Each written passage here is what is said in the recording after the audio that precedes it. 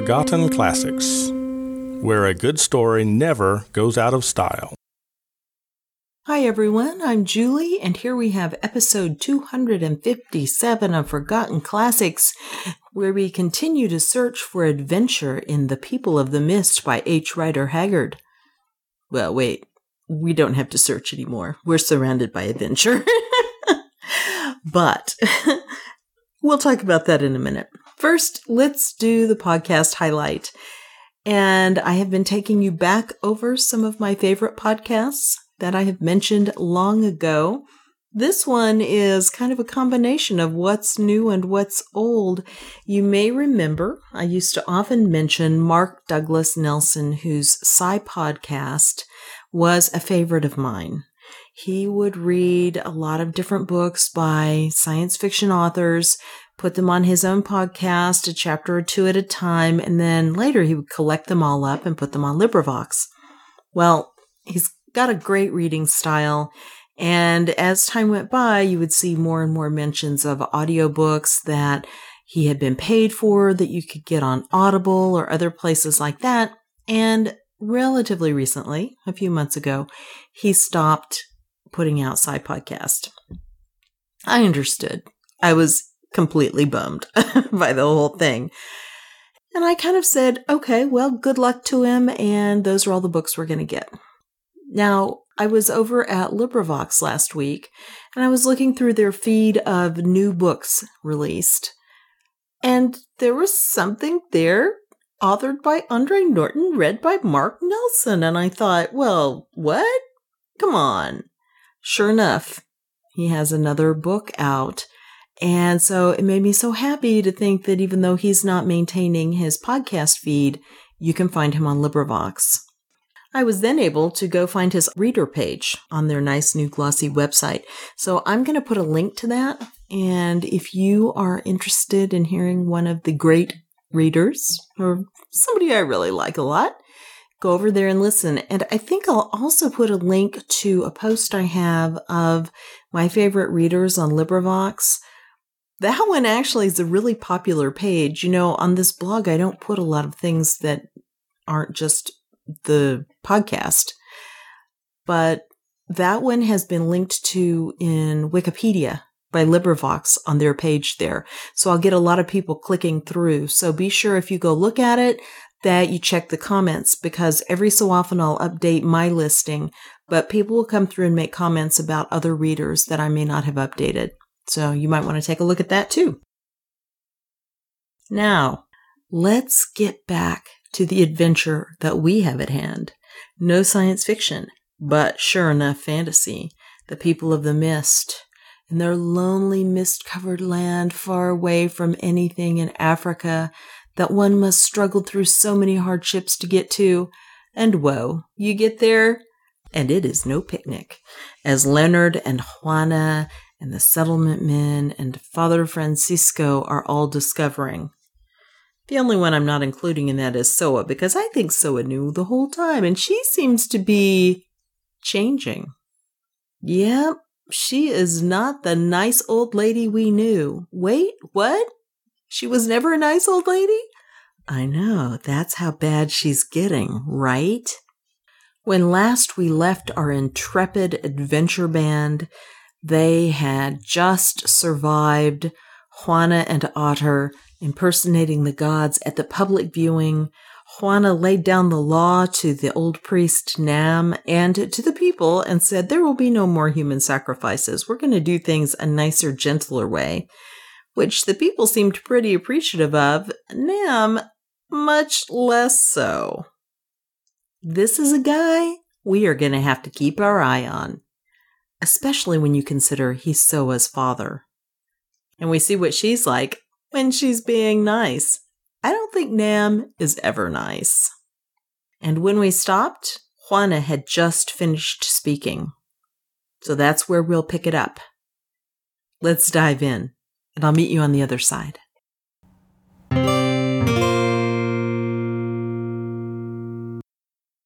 The People of the Mist by H. Rider Haggard. Chapter 24. Olfan Tells of the Rubies. It was at this juncture that Francisco recovered his senses. "Oh!" he gasped, opening his eyes and sitting up. "Is it done, and am I dead?" "No, no, you are alive and safe," answered Leonard. "Stay where you are and don't look over the edge, or you will feel faint again. Here, take my hand. Now, you brute." And he made energetic motions to the surviving priest, indicating that he must lead them back along the path by which they had come, at the same time tapping his rifle significantly. The man understood and started down the darksome tunnel as though he were glad to go, Leonard holding his robe with one hand, while with the other he pressed the muzzle of the loaded rifle against the back of his neck. Francisco followed, leaning on Leonard's shoulder, for he could not walk alone. As they had come, so they returned. They passed down the steps of stone which were hollowed out in the body of the Colossus. They traversed the long underground tunnel, and at length, to their intense relief, once more they stood upon the solid ground and in the open air. Now that the moon was up, and the mist which had darkened the night had melted, they could see their whereabouts. They had emerged upon a platform of rock within a bow-shot of great gates of the palace, from whence the secret subterranean passage used by the priests was gained, its opening being cunningly hidden among the stonework of the temple. "I wonder where the others are," asked Leonard anxiously of Francisco. As he spoke, Juana, wrapped in her dark cloak, appeared, apparently out of the stones of the wall, and with her Otter, the settlement men bearing their dead companion, and a considerable company of priests, among whom, however, Nam was not to be seen. "Oh, is that you, Leonard?" said Juana in English, and in a voice broken with fear. "Thank heaven that you are safe." "Thank heaven that we are all safe," he answered. "Now let us get on." "No, we can walk, thank you." And he waved away the priests, who produced the litters from where they had hidden them under the wall. The men fell back, and they walked on. At the gate of the palace a welcome sight met their eyes, for here stood Ulfan, and with him at least 100 captains and soldiers, who lifted their spears in salute as they advanced. "Ulfan, hear our bidding," said Juana. "Suffer no priest of the snake to enter the palace gates. We give you command over them, even to death. Set guards at every doorway, and to come with us." The ex-king bowed and issued some orders, in obedience to which the sullen priests fell back murmuring. Then they all passed the gates, crossed the courtyard, and presently stood in the torch-lit throne room where Juana had slept on the previous night. Here food had been prepared for them by Soa, who looked at them curiously, especially at Leonard and Francisco, as though, indeed, she had never expected to see them again. "Hearken, Ulfan," said Juana. "We have saved your life tonight, and you have sworn fealty to us. Is it not so?" "It is so, Queen," the warrior answered, "and I will be faithful to my oath. This heart that, but for you, had now been cold, beats for you alone. The life you give back to me is yours, and for you I live and die." As he spoke, he glanced at her with an expression in which, as it seemed to Juana, human feeling was mixed with supernatural awe. Was it possible, she wondered with a thrill of fear, that this savage king was mingling his worship of the goddess with admiration of the woman? And did he begin to suspect that she was no goddess after all? Time would show, but at least the look in his eyes alarmed her. "Fear not," he went on. 1,000 men shall guard you night and day. The power of Nam is broken for a while, and now all this company may sleep in peace." "It is well, Ulfan. Tomorrow morning, after we have eaten, we will talk with you again, for we have much to say. Till then, watch." The great man bowed and went, and at last they were alone. "Let us eat," said Leonard. "What is this? Spirit, or a very good imitation of it? Well, I never wanted a glass of brandy more in my life." When they had finished their meal, at the request of Leonard, Juana translated all that had been said in the temple, and among her listeners there was none more interested than Soa. "Say, Soa," said Leonard when she had finished, You did not expect to see us come back alive, did you? Is that why you stayed away?" "No, Deliverer," she answered. "I thought that you would be killed, every one of you, and so it must have come about had it not been for the shepherdess. Also, I stayed away because those who have looked upon the snake once do not desire to see him again. Many years ago I was bride to the snake, Deliverer, and had I not fled, my fate would have been the fate of her who died this night." "Well, I do not wonder that you chose to go," said Leonard. "Oh, Baas," broke in Otter, "why did you not shoot that old medicine man as I told you? It would have been easy when you were about it, Baas, and now he would have broken like an eggshell thrown from a housetop, and not alive and full of the meat of malice. He is mad with rage and wickedness, and I say that he will kill us all if he can." "I rather wish I had," said Leonard, pulling his beard. "I thought of it, but could not do everything, and on future occasions, Otter, will you remember that your name is Silence? Luckily, these people do not understand you. If they did, you would ruin us all. What is the matter, Soa?" "Nothing, Deliverer," she answered. "Only I was thinking that Nam is my father, and I am glad that you did not shoot him as this black dog who is named a god suggests." "Of gods I know nothing, you old cow," answered Otter angrily. "They are a far-off people, though it seems that I am one of them at any rate among these fools, your kinsmen. But of dogs I can tell you something, and it is that they bite." "Yes, and cows toss dogs," said Soa, showing her teeth. "Here is another complication," thought Leonard to himself. "One day this woman will make friends with her venerable parent and betray us, and then where shall we be? Well, among so many dangers, an extra one does not matter." "I must go to bed," said Juana faintly. "My head is swimming. I cannot forget those horrors in that giddy place. When I first saw where I was, I nearly fainted and fell, but after a while I grew more used to it. Indeed, while I was speaking to the people, I quite forgot my fear, and the height seemed to exhilarate me. What a sight it was! When all is said and done, it is a grand thing to have lived through such an experience. I wonder if anyone has ever seen its like." "You are a marvelous woman, Juana," said Leonard with admiration. "We owe our lives to your wit and courage." "You see I was right in insisting on coming with you," she answered somewhat aggressively. "For our sakes, yes. For your own, I am not so sure. To tell you the truth, I think we should have done better never to have started on this mad expedition. However, things look a little more promising now, though Nam and his company still have to be reckoned with, and we don't seem much nearer the rubies, which are our main object." "No," said Juana. "They are gone, and we shall be lucky if we do not follow them into the home of that hideous snake. Good night." "Francisco," said Leonard as he rolled himself up in his blanket, "you had a narrow escape tonight. If I had missed my hold—" "Yes, Outram, it was lucky for me that your arm is strong and your mind quick. Oh, I'm a dreadful coward, and I could see the place now." And he shuddered. "Always from a child I have believed I should die by a fall from some height, and tonight I thought my hour had come. At first I did not understand, for I was watching the Señora's face in the moonlight, and to me she looked like an angel. Then I saw, and my senses left me. It was as though hands were stretched up from the blackness to drag me down. Yes, I saw the hands. But you saved me, Outram, though that will not help me, for I shall perish in some such way at last. So be it. It is best that I should die who cannot conquer the evil of my heart."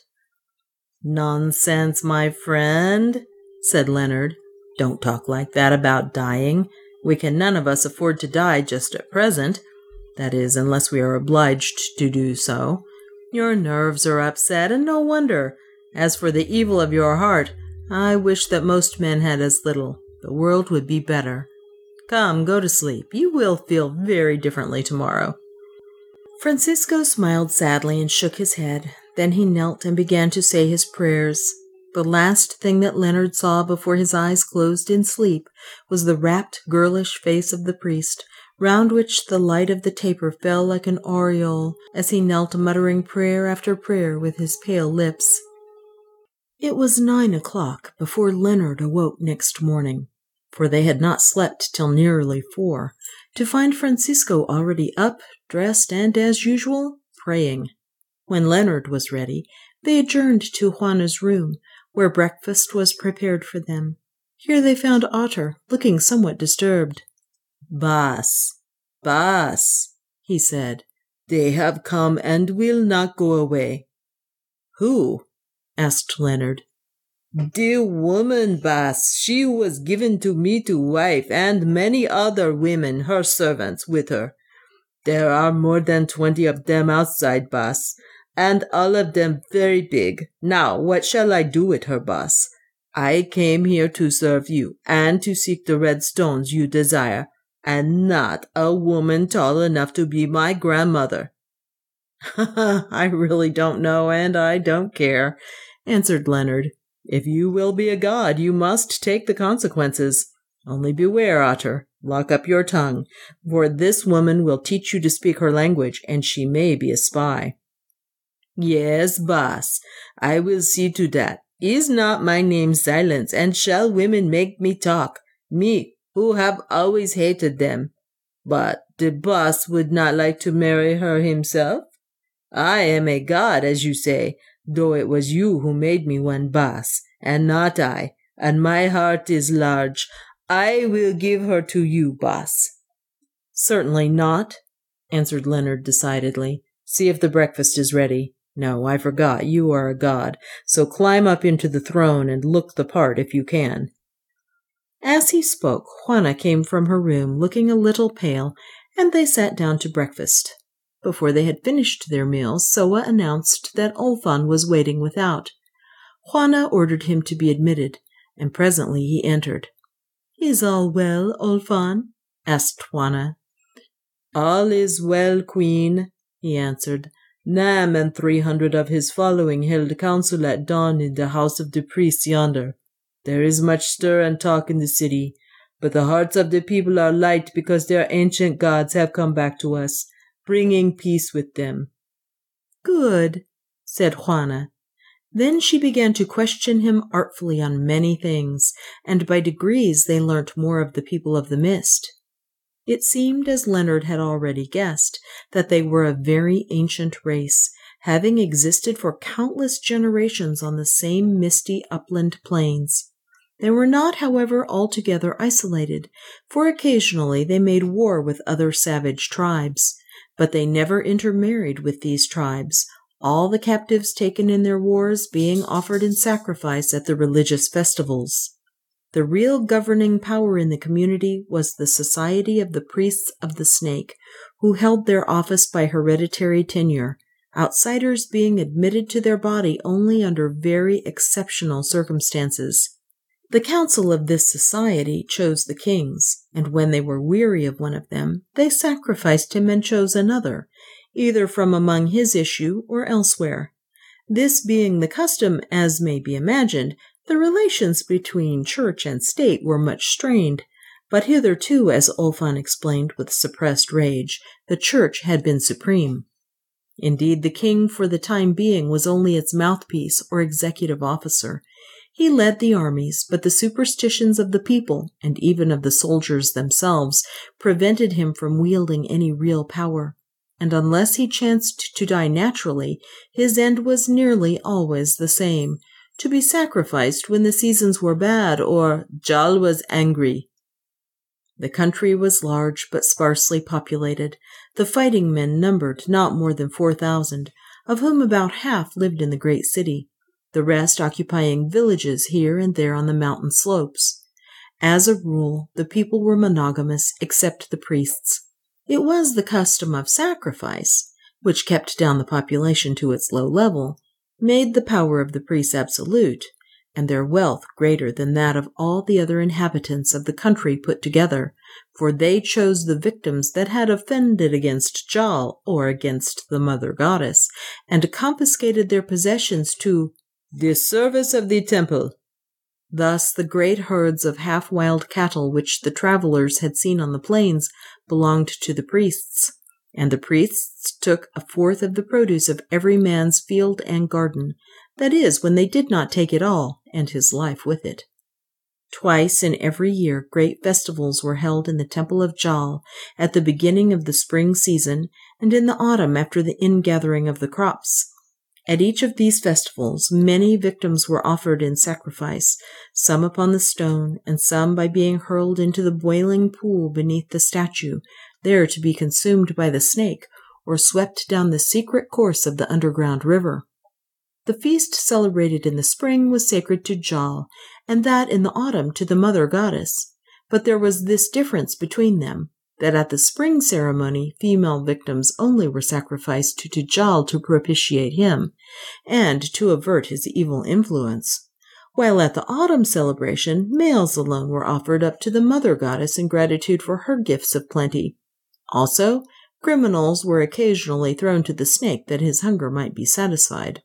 The priests had other rites, Ulfan added, and these they would have an opportunity of witnessing if the spring festival, which should be celebrated on the second day from that date, were held according to custom. "It shall not be celebrated," said Juana almost fiercely. Then Leonard, who had hitherto listened in silence, asked a question through Juana. "How is it," he said, "that Nam and his fellows, being already in absolute power, were so willing to accept the gods Jal and Akka when they appeared in person, seeing that henceforth they must obey, not rule?" "For 2 reasons, Lord," Ulfan answered. "First, because the gods are gods, and their servants know them. And secondly, because Nam has of late stood in danger of losing his authority. Of all the chief priests that have been told of, Nam is the most cruel and the most greedy. For 3 years he has doubled the tale of sacrifices, and though the people love these sights of death, they murmur, for none know upon whom the knife shall fall. Therefore he was glad to greet the gods come back, since he thought that they would confirm his power and set him higher than he sat before. Now he is astonished, because they proclaim peace and will have none of the sacrifice of men, for Nam does not love such gentle gods." "Yet he shall obey them," said Otter, speaking for the first time from the mouth of Juana, who all this while was acting as interpreter, "or drink his own medicine, for I myself will sacrifice him to myself." When Juana had translated the dwarf's bloodthirsty threat, Ulfan bowed his head meekly and smiled. Clearly the prospect of Nam's removal did not cause him unmixed grief. It was curious to see this stately warrior chief humbling his pride before the misshapen, knob-nosed Kafir. "Say, Ulfan," asked Leonard, "who cut from the rock the great statue on which we sat last night? And what is that reptile we saw when the woman was thrown into the pool of troubled waters?" "Ask the water-dweller of the water-dweller, the snake of the snake, and the dwarf of his image," answered Ulfan, nodding toward Otter.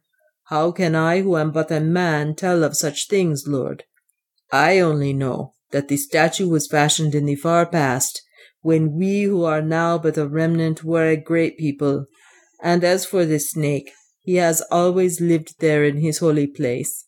Our grandfathers' grandfathers knew him, and since that day he has not changed." "Interesting fact in natural history," said Leonard. "I wish I could get him home alive to the zoological gardens." Then he asked another question. "Tell me, Ulfan, what became of the red stones yesterday, and of him who offended in offering them to the god yonder?" "The most of them were cast into the pit of waters, Lord, there to be hidden forever. There were 3 hide sacks full." "Oh, heavens!" groaned Leonard when Juana had translated this. "Otter, you have something to answer for." "But the choicest," went on Ulfan, "were put in a smaller bag and tied about the neck of the man who had sinned. There were not many. But among them were the largest stones that until yesterday shone in the eyes of the idol, stones blue and red together. Also there was that stone shaped like a human heart, which hitherto has been worn by the high priest on the days of sacrifice, and with it the image of the dwarf fashioned from a single gem, and that of the water-dweller cut from the great blue stone, and other smaller ones chosen because of their beauty, and also because they have been known for long in the land. For though many of these pebbles are found where the priests dig for them, but few are large and perfect, and the art of shaping them is lost. And what became of the man? Leonard asked, speaking as quietly as he could, for his excitement was great. Nay, I do not know, answered Olfan. I only know that he was let down with ropes into the home of the snake, and that he gained the holy place, for it was told to me that he dragged rope after him, perhaps as he fled before the snake. Now it was promised to the man that when he had laid the bag of stones in the place of the snake, for the snake to guard forever, his sins would be purged, and if it pleased the water-dweller to spare him, that he should be drawn up again. Thus Nam spoke to him, but he did not keep his oath, for when the man had entered the cave, he bade those who held the ropes to cast them loose, and I know not what happened to him, but doubtless he is food for the snake. None who look upon that holy place may live to see the sun again. I only hope that the brute did not swallow the rubies as well as their bearer, said Leonard to Juana. Not that there is much chance of our getting them anyway. Then Olfan went, nor did he return until the afternoon, when he announced that Nam and his two principal priests waited without to speak with him. Juana ordered that they should be admitted, and presently they came in. Their air was humble, and their heads were bowed, but Leonard saw fury gleaming in their somber eyes, and was not deceived by this mask of humility. "We come, O ye gods," said Nam, addressing Juana and Otter, who sat side by side on the throne-like chairs. "We come to ask your will, for ye have laid down a new law which we do not understand. On the 3rd day from now is the feast of Jal, and 50 women are made ready to be offered to Jal, that his wrath may be appeased with their blood, and that he may number their spirits among his servants, and withhold his anger from the people of the mist, giving them a good season. This has been the custom of the land for many a generation, and whenever that custom was broken, then the sun has not shone, nor the corn grown, nor have the cattle and the goats multiplied after their kind. But now, O ye gods, ye have proclaimed a new law, and I, who am yet your servant, come hither to ask your will. How shall the feast go, and what sacrifice shall be offered unto you?" "The feast shall go thus," answered Juana. "Ye shall offer us a sacrifice indeed. To each of us shall ye offer an ox and a goat, and the ox and the goat shall be given to the snake to feed him, but not the flesh of men. Moreover, the feast shall be held at noon and not in the night time." "An ox and a goat, to each an ox and a goat," said Nam humbly, but in a voice of bitterest sarcasm. "As ye will, so let it be, O ye gentle-hearted gods. And the festival shall be held at noon and not in the night season as of old. As ye will, O ye kind gods. Your word is my law, O Akka and O Jal." And bowing to the ground, the aged man withdrew himself, followed by his satellites. "That devilish priest makes my flesh creep," said Juana when she had translated his words. "Oh, Bas," echoed Otter. "Why did you not shoot him while you might? Now he will surely live to throw us to the snake." As he spoke, Soa advanced from behind the thrones where she had taken refuge when Nam entered. "It is not well for a dog who gives himself out as a god to threaten the life of one whom he has tricked," said she meaningfully. "Perchance the hour shall come when the true God will avenge himself on the false, and by the hand of his faithful servant whom you would do to death, you base-born dwarf. and before anyone could answer, she left the chamber, casting a malevolent look at Otter as she went. "That servant of yours makes my flesh creep, Juana," said Leonard. "One thing is clear enough. We must not allow her to overhear any more of our plans. She knows a great deal too much already." "I cannot understand what has happened to Soa," said Juana. "She seems so changed." "You made that remark before, Juana, but for my part I don't think she is changed. The sight of her amiable parent has developed her hidden virtues. That is all." Chapter 25. The Sacrifice After the New Order. The third day came, the day of sacrifice after the new order. Nothing particular had happened in the interval. Leonard and Francisco took some walks through the city, guarded by Peter and the settlement men. That was all. They did not see much there, except the exteriors of the houses built of stone and roofed with turfs, and the cold stare of curiosity with which they were followed by hundreds of eyes gave them a sense of unrest that effectually checked their efforts at closer examination.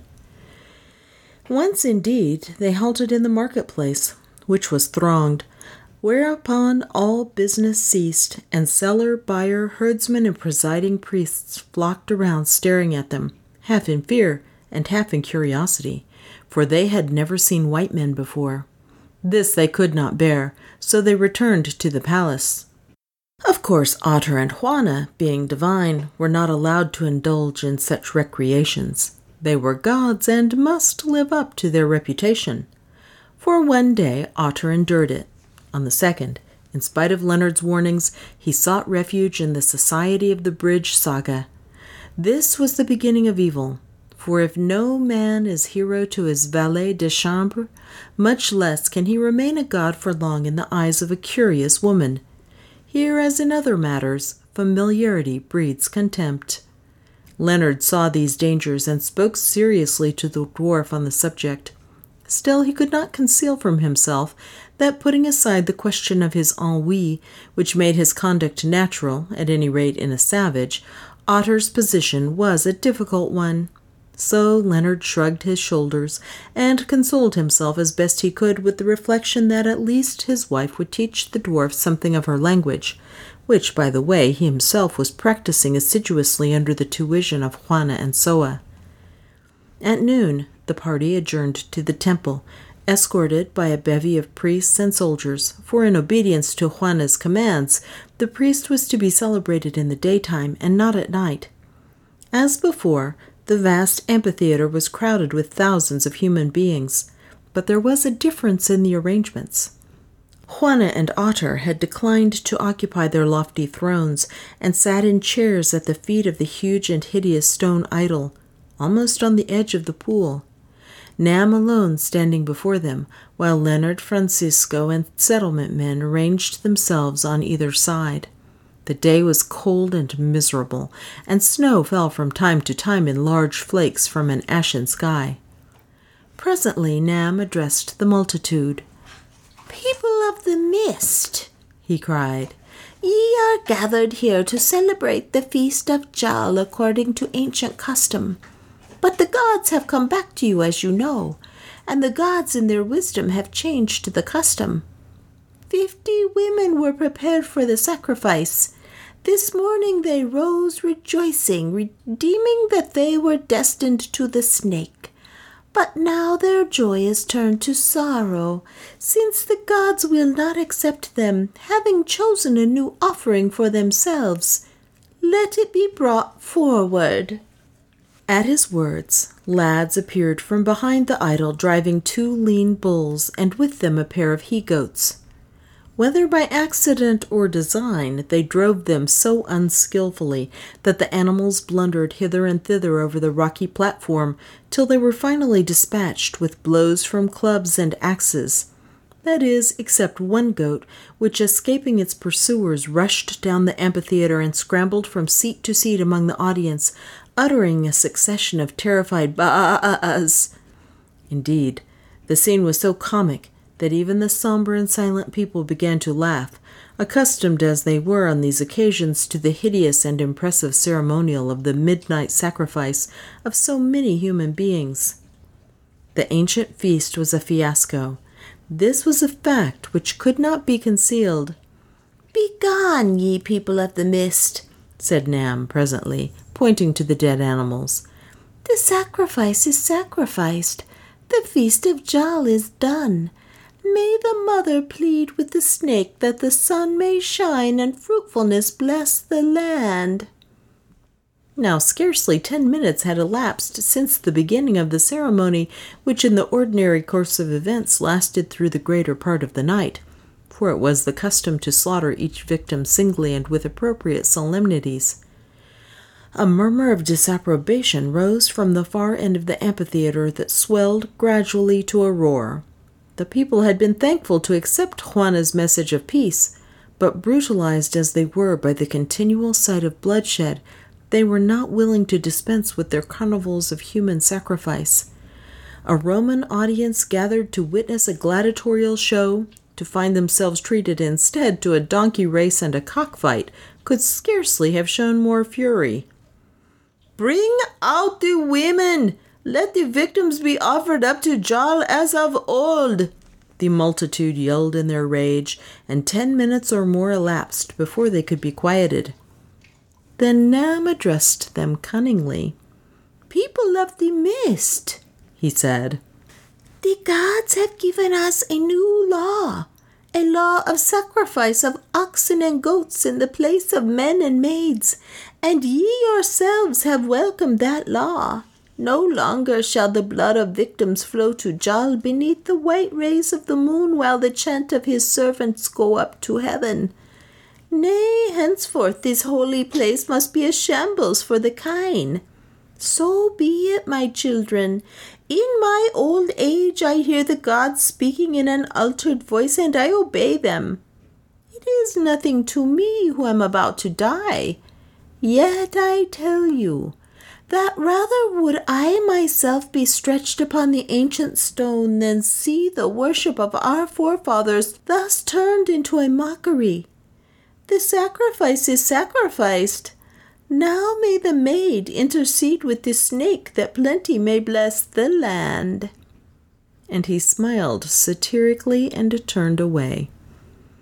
Those of the audience who were near enough to hear his words cried them out to the ranks behind, and when all understood there followed a scene of most indescribable tumult. "Blood! Give us blood!" roared the populace, their fierce faces alight with rage. "Shall we be mocked with the sacrifice of goats? Offer up the servants of the false gods. Give us blood. Lead forth the victims." In the midst of this uproar, Juana, clad in her white robes and with the red stone bound upon her brow, rose from her seat to speak. "Silence!" cried Nam. "Hear the voice of Akka." And by degrees the shouting died away, and she spoke. "Do ye dare thus to offer outrages to the gods?" she cried. "Be warned, lest we bring death and famine upon you all. Men shall be offered to us no more. I have spoken." For a while there was silence. Then the clamor broke out with redoubled violence, and a portion of the multitude made a rush round the edge of the pool toward the rock platform, which was repelled by the soldiers in a very half-hearted way. "Now," said Ulfan, "I think that these do well to be going." And he pointed to Leonard, Francisco, and the settlement men.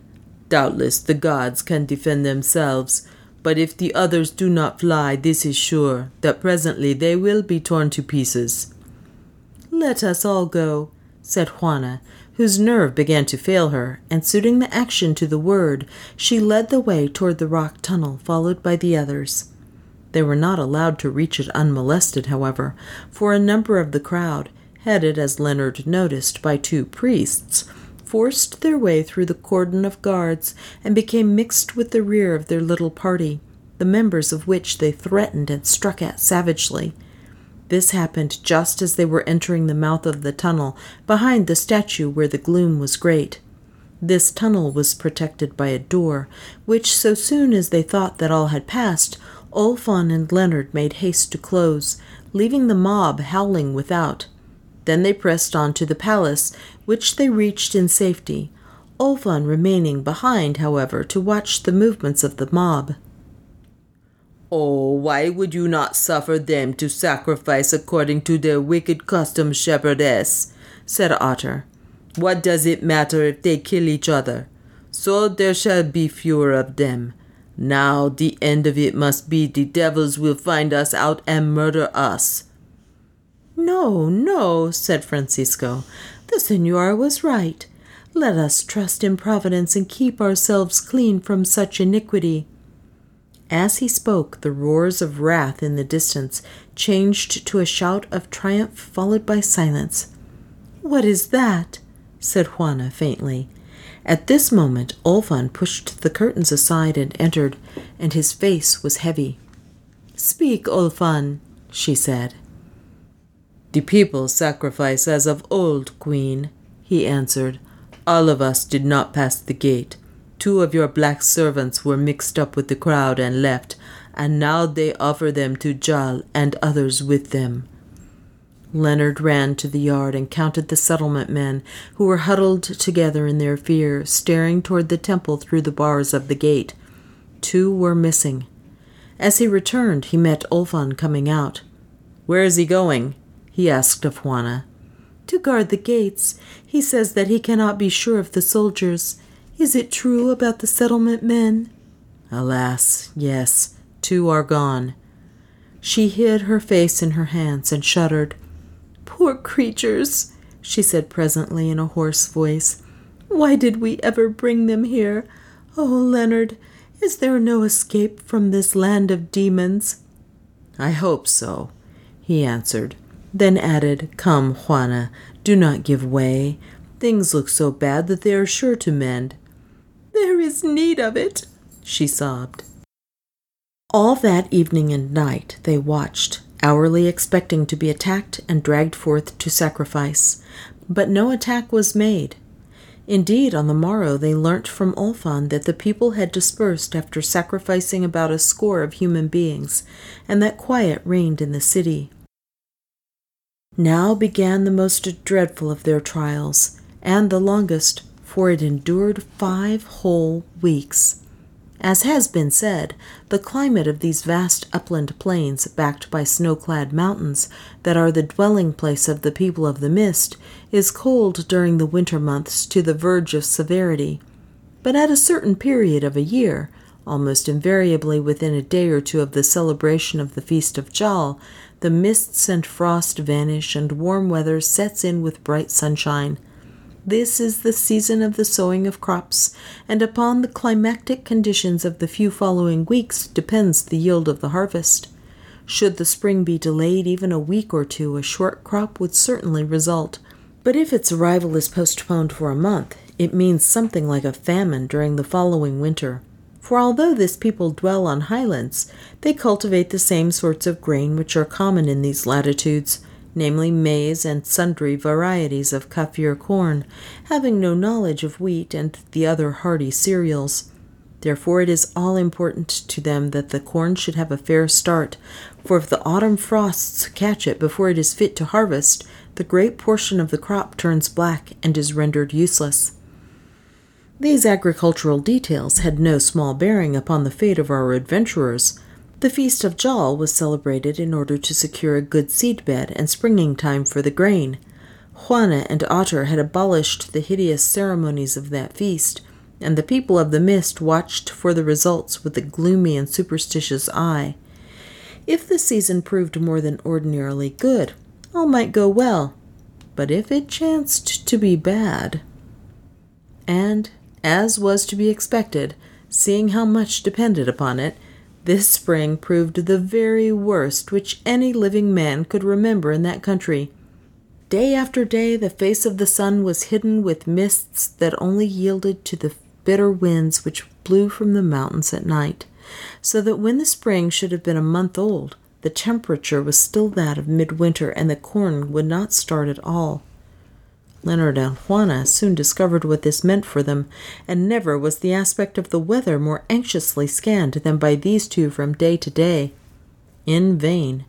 Every morning the blanket of cold mist fell like a cloud, blotting out the background of the mountains, and every night the biting wind swept down upon them from the fields of snow, chilling them to the marrow. This state of things, wretched enough in itself, was only one of the many miseries which afflicted them. Otter and Juana were still treated as gods indeed, and considerable respect was shown to Leonard and Francisco, that is, within the walls of the palace. But if, wearied with the monotony of their life, they went out, which they did twice only during these 5 dreadful weeks, matters were different. Then they found themselves followed by a mob of men, women, and children who glared at them ferociously and cursed them aloud, asking what they had their gods do with the sunshine. On the second occasion, indeed, they were forced to fly for their lives, and after this they gave up making the attempt to walk abroad, and sat in the palace with Juana and Otter, who of course never dared leave it. It was a terrible life. There was nothing to do, nothing to read, and only difficulties to think on. The greater part of the day, Leonard and Juana occupied in talking, for practice, in the language of the people of the mist. When their conversation was exhausted, they told each other tales of their adventures in past years, or even invented stories, like children and prisoners. Indeed, they were prisoners as they feared under sentence of death. They grew to know each other very well during these 5 weeks, so well indeed that each could almost guess the other's thoughts. But no tender word ever passed their lips. On this subject, whatever their hearts might feel, their tongues were sealed, and in their curious perversity the chief object of each was to disguise the truth from the other. Moreover, Leonard never for one moment forgot that Juana was his ward, a fact that in itself would have sufficed to cause him to conceal any tender emotions he might have felt toward her. So they lived side by side, lovers at heart, yet talking and acting as brother and sister might, and through it all were still happy after a fashion, because they were together. But Soa was not happy. She felt that her mistress no longer trusted her, and was at no loss to guess the cause. Day by day she stood behind them, like a mummy at an Egyptian feast, and watched Leonard with ever-growing jealousy. Francisco, for his part, did not attempt to conceal his fears. He was certain they were about to perish, and sought consolation in the constant practice of religion, which was edifying, but scarcely improved him as a companion. As for Otter, he also believed that the hour of death was nigh, but being a fatalist, this did not trouble him much. On the contrary, in spite of Leonard's remonstrances, he began to live hard, betaking himself freely to the beer pot. When Leonard remonstrated with him, he turned somewhat sulky. "Today I am a god, boss," he answered. "Tomorrow I may be carrion. While I am a god, let me drink and be merry. All my days also women have cursed me because I am ugly, but now my wife holds me great and beautiful. What is the good of thinking and looking sad? The end will come soon enough. Already Nam sharpens the knife for our hearts. Come and be merry with me, boss, if the shepherdess will let you." "Do you take me for a pig like yourself?" said Leonard angrily. "Well, go your way, foolish that you are, but beware of the beer and the spirits. Now you are beginning to know this language, and when you are drunk you talk, and do you think that there are no spies here? That girl Saga is great niece to Nam, and you are besotted with her. Be careful, lest you bring us all to death." "Thither we shall come anyway, so let us laugh before we weep, boss," Otter replied sullenly. "Must I then sit here and do nothing till I die?" Leonard shrugged his shoulders and went. He could not blame the dwarf, who after all was a savage, and looked at things as a savage would, notwithstanding Francisco's earnest efforts to convert him. He sometimes wished, so deep was his depression, that he also was a savage and could do likewise. But the worst of their trials is still to be told. For the first week, the settlement men stayed in the palace, their fears and the rumors that had reached them of the terrible fate of their 2 lost companions keeping them quiet. By degrees, however, this dread wore off, and one afternoon, wearied with the sameness of their life, they yielded to the solicitations of some men who spoke to them through the bars of the great gate, and went out in a body without obtaining Leonard's permission. That night they returned drunk, at least 10 of them dead. The other 2 were missing. When they were sober again, Leonard questioned them as to the whereabouts of their companions, but they could give him no satisfactory information. They had been into various houses in the city, they said, where the people had plied them with beer, and they remembered nothing more. These 2 men never reappeared, but the rest of them, now thoroughly frightened, obeyed Leonard's orders and stayed in the palace, although the decoy men still came frequently to the gates and called them. They passed the days in wandering about and drinking to drown their fears, and the nights huddled together for protection from an unseen foe, more terrible and craftier than the leopard of their native rocks. But these precautions were all in vain. One morning, hearing a tumult among them, Leonard went to see what was the matter. 3 more of the settlement men were missing. They had vanished in the night, none could say how, vanished though the doors were barred and guarded. There, where they had slept, lay their guns and their little possessions, but the men were gone, leaving no trace. When he was consulted, Olfan looked very grave, but could throw no light upon the mystery beyond suggesting there were many secret passages in the palace, of which the openings were known only to the priests, and that possibly the men had been let down them. Terrible information enough for people in their position.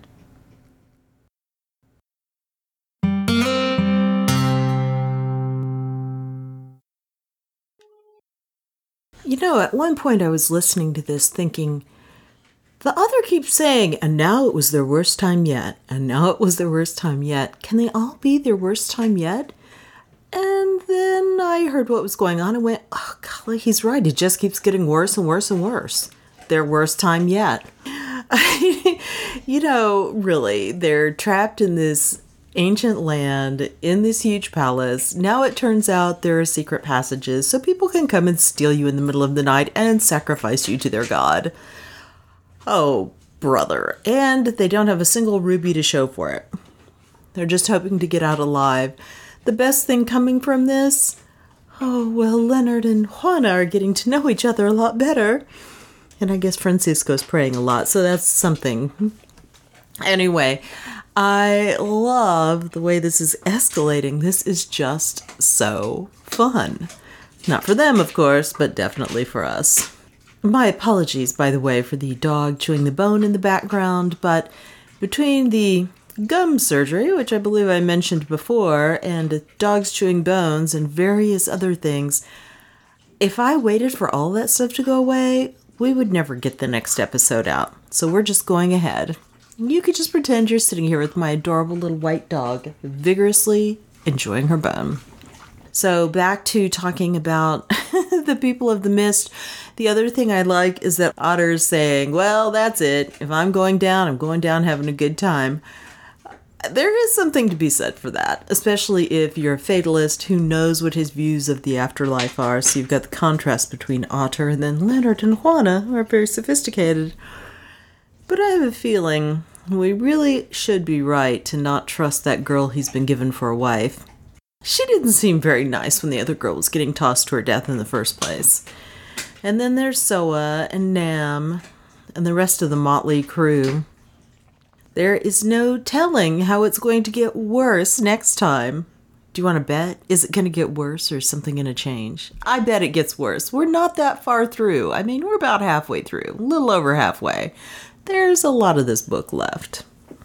So, other news. I actually have one piece of other news, which I'm just going to talk about really briefly here, which is that I am going to be going to the Holy Land next year in April. Diana von Glahn has a series on EWTN, which is Eternal Word Television Network. It's a Catholic cable network. And It's called The Faithful Traveler. She has done shows about shrines on the East Coast. She's done a show of going to Israel, so The Faithful Traveler in the Holy Land, which you can actually find on YouTube if you're interested. And then she has done so well with that she was asked back by the Israeli Tourism Ministry to do a behind-the-scenes series when Pope Francis just went there recently. So you could say she's a bit connected.